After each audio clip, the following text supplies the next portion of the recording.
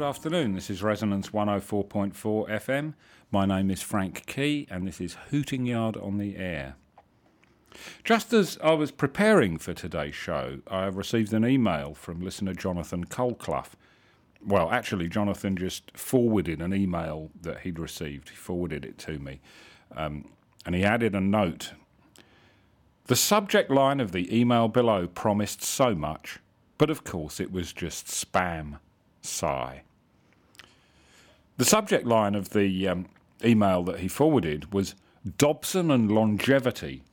And indeed what followed was twaddle. I wrote back to Jonathan as follows. I find it disconcerting that Dobson is haunting the less salubrious corners of the worldwide interweb, e'en from beyond the grave. That and longevity seems to be trying to tell us something almost Lovecraftian and spooky. I may have to investigate. Of course, I haven't yet had time to make a full investigation, to send agents from hemoglobin towers fanning out across the globe with their ponderous briefcases, beaver fur headgear, badger badges and piercing eyesight. But what I have been able to do is to give the matter some deep thought. Could it really be true that the out-of-print pamphleteer cheated death? That beneath the funeral shroud, that uncanny yellow festoonment cut from a bolt of cheap tarpaulin from a chandlery in the brine-soaked hellhole of O'Houlihan's Wharf, a tarp stitched with cack-handed embroidery of piddocks and teredos and winkles and periwinkles and strombuses and whelks and loligos, that wrapped in it was not the dead Dobson, but an impostor or simulacrum? If so, if Dobson lived, where was he? He would be impossibly old by now, creaking and crumbling. Was he trudging along alien pathways, anonymous in some distant land, his eyes, one beady, the other milky, fixed straight ahead, an undead dead man plodding ever forward towards he knew not what? We had all thought our dear pamphleteer a wisp, a fume borne upon the luminiferous ether, the spindly frame he once inhabited, discarded, hurled enwrapped in its hideous tarpaulin from the worm-eaten jetty outside O'Houlihan's Wharf post office into the boiling sea. Dobson and longevity, indeed. But perhaps ill-tempered and hateful, he skulked in a booth somewhere in the outskirts, feeding on biscuits and berries, and birds plucked in mid-flight from the air, sucking drops of rainwater from the toggles of his duffel coat. Wherever he was, the undead Dobson remained invisible to all who had known him. Yet he somehow had the ability to seed the worldwide interweb with texts that none would ever read. Was he making some skewed commentary upon all those unread out-of-print pamphlets that poured out of him during the years before that thunder-racked gathering in the bracken and bindweed-choked churchyard of St. Bibbly-Dib-Dibs, when bells clanged lamentations and salt tears ran down the cheeks of even the most grizzled countenance? Where was Dobson then? Did he scuttle from beneath the shroud when backs were turned? Were there conspirators who replaced him with an effigy of felt and excelsior and cardboard and rags? Who could such conspirators have been? Certainly Marigold Chew cannot have been among them, for who would ever question the bleak desolation with which she sported her widow's weeds? If there's anyone to point a finger at, it would be Ned Blewett. Dobson had not known this urchin for long. As far as we know, the two met just an hour or so before Dobson's death, or his alleged death, as we must now refer to it. Dobson had left the house to buy a new picnic hamper. for it's a little-known fact that he was fond of extravagant picnicking occasions, and much given to hauling a hamper stuffed to the brim with cake and pomegranates and Limburger cheese and pre-sliced slices of pemmican and Brazil nuts and more Brazil nuts and even more Brazil nuts and parsley and treacle pies and mashed potato and suet puddings, up punishing slopes and down inclines into declivities in the hills where bats are legion and no other human being has ever trod. There Dobson would unpack his hamper and scoff his food unobserved, one of his own out-of-print pamphlets propped open with a stick, chewing and reading and impervious to the wind and the drizzle.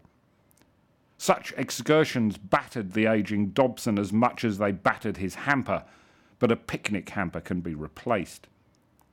And so it was on that March morning that Dobson pulled on his Belgian cadet boots and his souvenir cardigan from the Ayn Rand exposition at Jakarta and strode off towards the picnic supplies boutique at the perimeter of old farmer Frack's fields on that patch of scrubland beyond Blister Lane.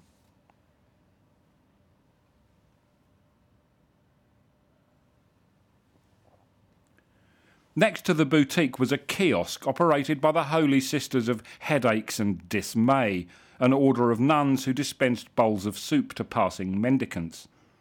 As Dobson made his tottering progress towards picnickery, he was buttonholed by one of the sisters. No, hang on, I've got the wrong day, sorry. The kiosk was gone by then, obliterated by livid purple death rays from a spaceship caught in a pocket of error in the continuum. I mean the space-time continuum, I think. Anyway, where the soup kiosk once stood, there was now a tent, pitched there by the mighty Alfonso, a roguish refugee from many a penny circus, who promised to astonish and astound the crowds with feats of legerdemain and prestidigitation, accompanied by his assistant, little Alfonso the Memory Man. But there were no crowds that day, only Dobson, who hurried in through the tent flaps to avoid an encounter with one of his creditors, it doesn't matter which one, who was lurking outside the picnic boutique, hoping to waylay the pamphleteer. Inside, in the gloom, he came upon little Alfonso the Memory Man, rehearsing his latest showstopper, a recitation of a historical glossary of diseases. Peering over his shoulder to ensure that he had not been followed, Dobson slumped into a pew, one of many pews stolen from a cathedral by the ever-resourceful mighty Alfonso, and hearkened to the words of the diminutive urchin as he learned his lines. Abscess, a localised collection of pus buried in tissues, organs or confined spaces of the body, read little Alfonso, often accompanied by swelling and inflammation and frequently caused by bacteria. See boil. Addison's disease, a disease characterised by severe weakness, low blood pressure and a bronzed coloration of the skin due to decreased secretion of cortisol from the adrenal gland. Synonyms: morbus Addisoni, bronzed skin disease. Ague, malarial or intermittent fever characterised by paroxysms, stages of chills, fever and sweating at regularly recurring times, and followed by an interval or intermission of varying duration. Popularly, the disease was known as fever and ague, chill fever, the shakes, and by names expressive of the locality in which it was prevalent, such as swamp fever or Panama fever. Ague cake, a form of enlargement of the spleen resulting from the action of malaria on the system. Anasarca, generalised massive dropsy. Apoplexy, paralysis due to stroke. Aphthai, see thrush. Aphthous stomatitis, see canker. Ascites, see dropsy. Asthenia, see debility. Bilious fever, a term loosely applied to certain intestinal and malarial fevers. Biliousness, a complex of symptoms comprising nausea, abdominal discomfort, headache and constipation, formerly attributed to excessive secretion of bile from the liver. boil, an abscess of skin or painful inflammation of the skin, or a hair follicle, usually caused by a staphylococcal infection. Synonym, furuncle. Brain fever, see typhus. Bronchial asthma, a disorder of breathing characterised by spasm of the bronchial tubes of the lungs, wheezing and difficulty in breathing air outward, often accompanied by coughing and a feeling of tightness in the chest. Camp fever, see typhus. Cancrum otis, a severe, destructive, eroding ulcer of the cheek and lip. In the last century but one, it was seen in delicate, ill-fed, ill-tended children between the ages of 2 and 5 years. The disease was the result of poor hygiene. It was often fatal. The disease could, in a few days, lead to gangrene of the lips, cheeks, tonsils, palate, tongue, and even half the face. Teeth would fall from their sockets. Synonyms: canker, water canker, noma, gangrenous stomatitis, gangrenous ulceration of the mouth, also known as canker. Catalepsy, seizures, trances. Catarrh, inflammation of a mucous membrane, especially of the air passages of the head and throat, with a free discharge. Bronchial catarrh was bronchitis. Suffocative catarrh was croup. Urethral catarrh was gleat. Vaginal catarrh was leukorrhea. Epidemic catarrh was the same as influenza. Synonyms: cold. Chlorosis, iron deficiency. Cholera infantum, a common non-contagious diarrhoea of young children occurring in summer or autumn. It was common among the poor and in hand-fed babies. Death frequently occurred in 3 to 5 days. Synonyms: summer complaint, weaning brash, water gripes, choleric fever of children, cholera morbus. Chorea, any of several diseases of the nervous system characterised by jerky movements that appear to be well coordinated but are performed involuntarily, chiefly of the face and extremities. Synonym: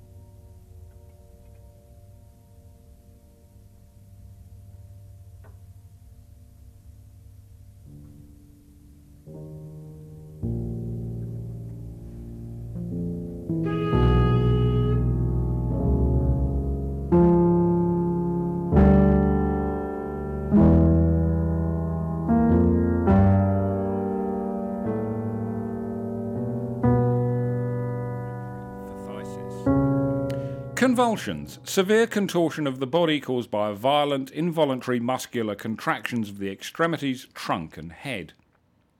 Croup, any obstructive condition of the larynx or trachea characterised by a hoarse barking cough and difficulty breathing, occurring chiefly in infants and children.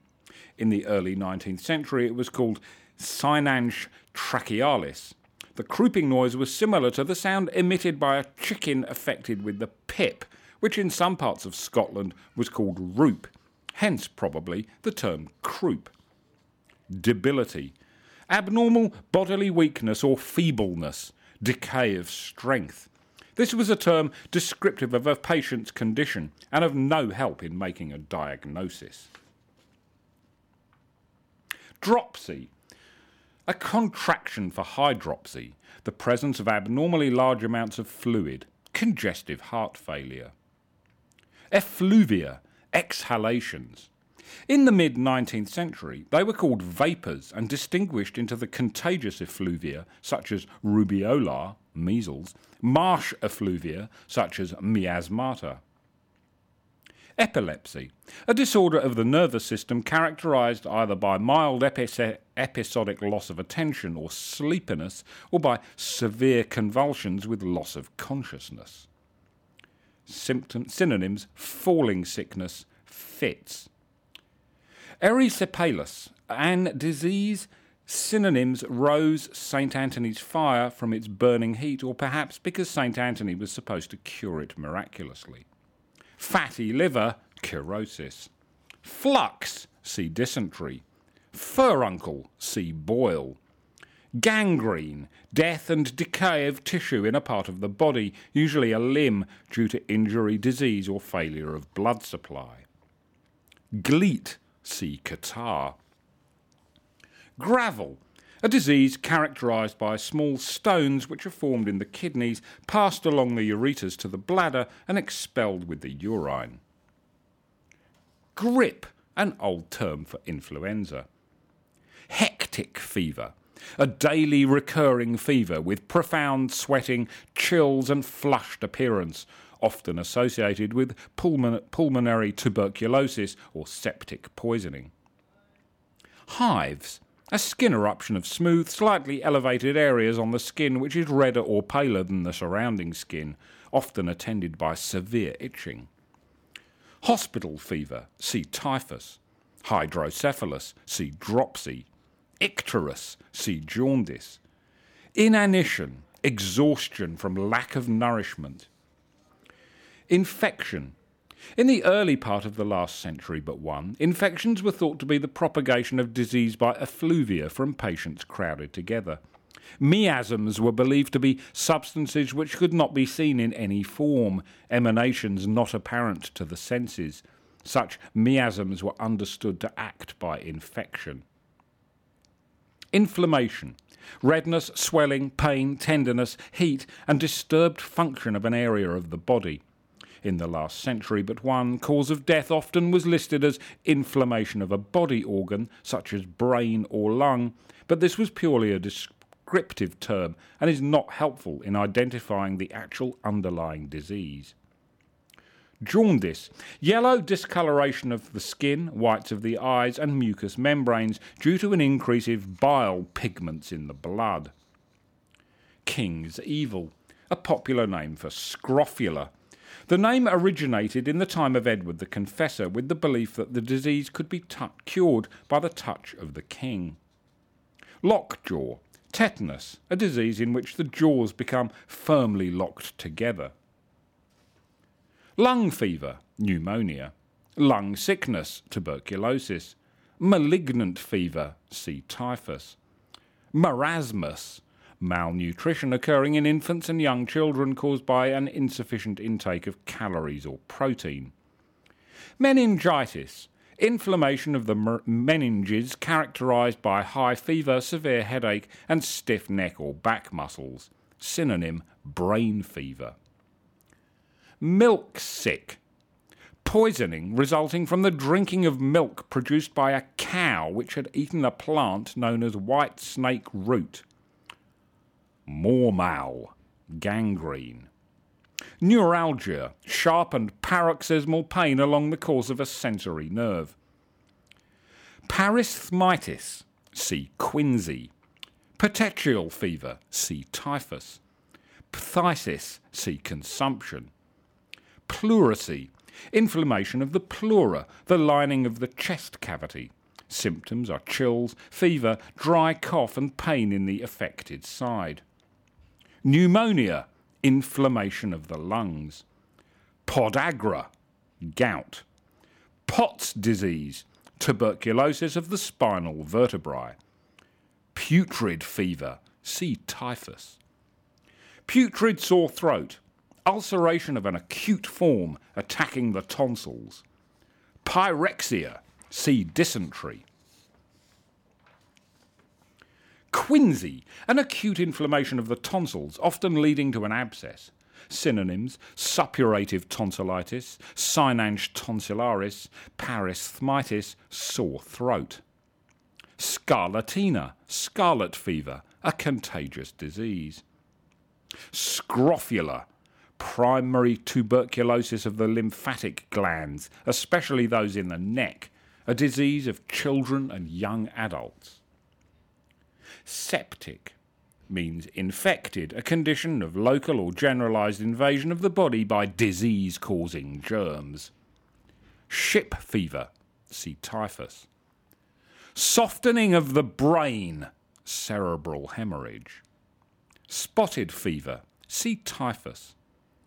Summer complaint, see cholera infantum. Suppuration, the production of pus.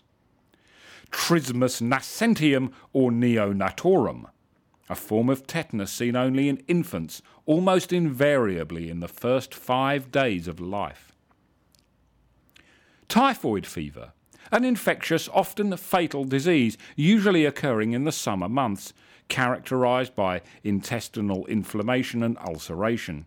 The name came from the disease's similarity to typhus. Synonym, enteric fever. Typhus, an acute infectious disease transmitted by lice and fleas. The epidemic or classic form is louse-borne. The endemic or murine is flea-borne. Synonyms, typhus fever, malignant fever in the 1850s, jail fever, hospital fever, ship fever, putrid fever, brain fever, bilious fever, spotted fever, petechial fever, camp fever. "Oh, for God's sake," shouted Dobson, "I have heard enough." "Sorry, I didn't see you there," said little Alfonso the memory man. "I am little Alfonso the memory man," he added. "Although, of course, that is a stage name, not my real name, and as you can see, I'm preparing for a stage performance later on today, when the rains tumble from the sky and the townsfolk hereabouts will seek shelter in this our tent, as you have done, for a purpose unbeknown to me. You are staring in perplexity at my pointy triangular cap, I see. Well, I always wear it for rehearsals, for concealed within it, attached to my cranial integuments, are wires which transmit brain rays by invisible forces, thus nourishing my mental capacity and magnifying it 1,000-fold. Would you like a conference pear?" And the urchin took 2 of the said fruits from a pocket and passed one to Dobson. Bear in mind that Dobson had less than an hour to live. There has never been any suggestion that he was poisoned by the pear proffered by little Alfonso the memory man, who was, of course, the urchin Ned Blewett. If anyone had the means and wherewithal to spirit the still living Dobson from beneath his apparent funeral shroud and to replace him with a counterfeit corpse, it was Ned, and that is why my suspicions rest on him. My investigations will continue. The next step is to ascertain if the mighty Alfonso may also have been involved. Unlike little Alfonso the memory man, the mighty Alfonso was no mere stage name. That fact alone should give us pause. And so I shall pause, not like the doomed, or maybe not doomed, Dobson, to gobble down a conference pear, but to stretch my legs in the direction of a pie shop, to purchase a pie, and to carry it in its cardboard packaging to a shrine, where I will place it as an offering to appease the mad and terrible gods before whom I bow down on Wednesday afternoons.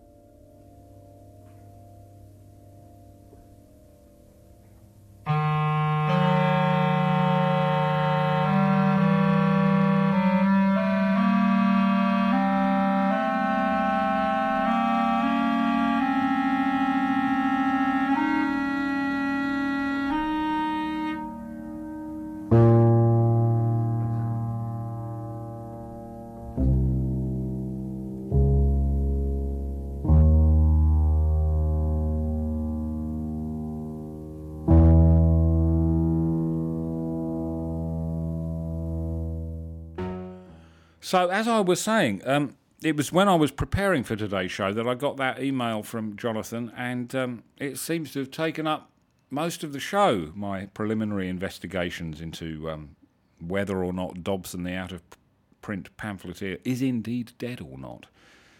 Who knows? Dobson and longevity. This is what I was going to read. This is a series of 4 adventure stories featuring an exciting trio of characters. A quartet of stories. Number 1. Red huts on the horizon stank of steam. Yours boil made Belt more hollow. He went towards the lighthouse with paint from the hotels. Bong spoke of coastguards, anvils, butter and yaw. Belt felt sick. Bong stank of starch. Yaw had his wax. He broke up in the potters.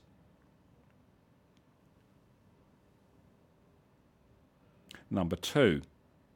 Horses had got Bong all worn out. Belt's more furtive. He's got lawns. Yaw caught a fever.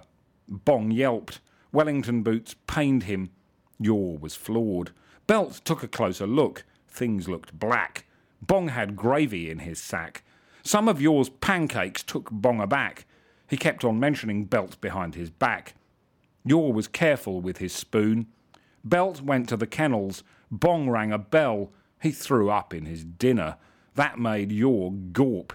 He curled up by the sails. They put Bong in prison. He was all tucked up. Yaw wrote a letter to his mother. Belt was in the pantry helping Bong make butter.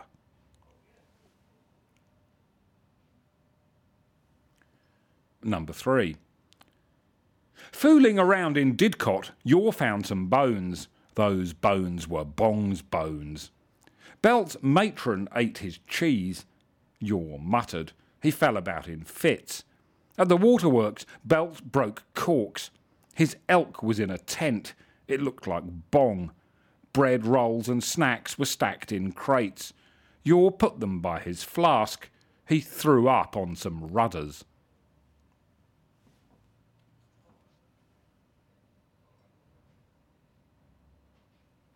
And number 4, Bong's belt made Belt choke. Yaw coughed up. Hooks in Bong's bungalow looked like claws. But Belt kept calm. Yaw disembarked from a barge. His harbour was red. Belt's was blue. He struck a match. Bong bent twine. His coat was torn. His gun was stuck. Belt's pottery had to be glued. But Yaw's was hard. It looked like wood. Bong had said it would. Bong stank. But Belt had other irons. They raged. Bong's grew. Yaw had no irons in the fire. He kept them in his lockers.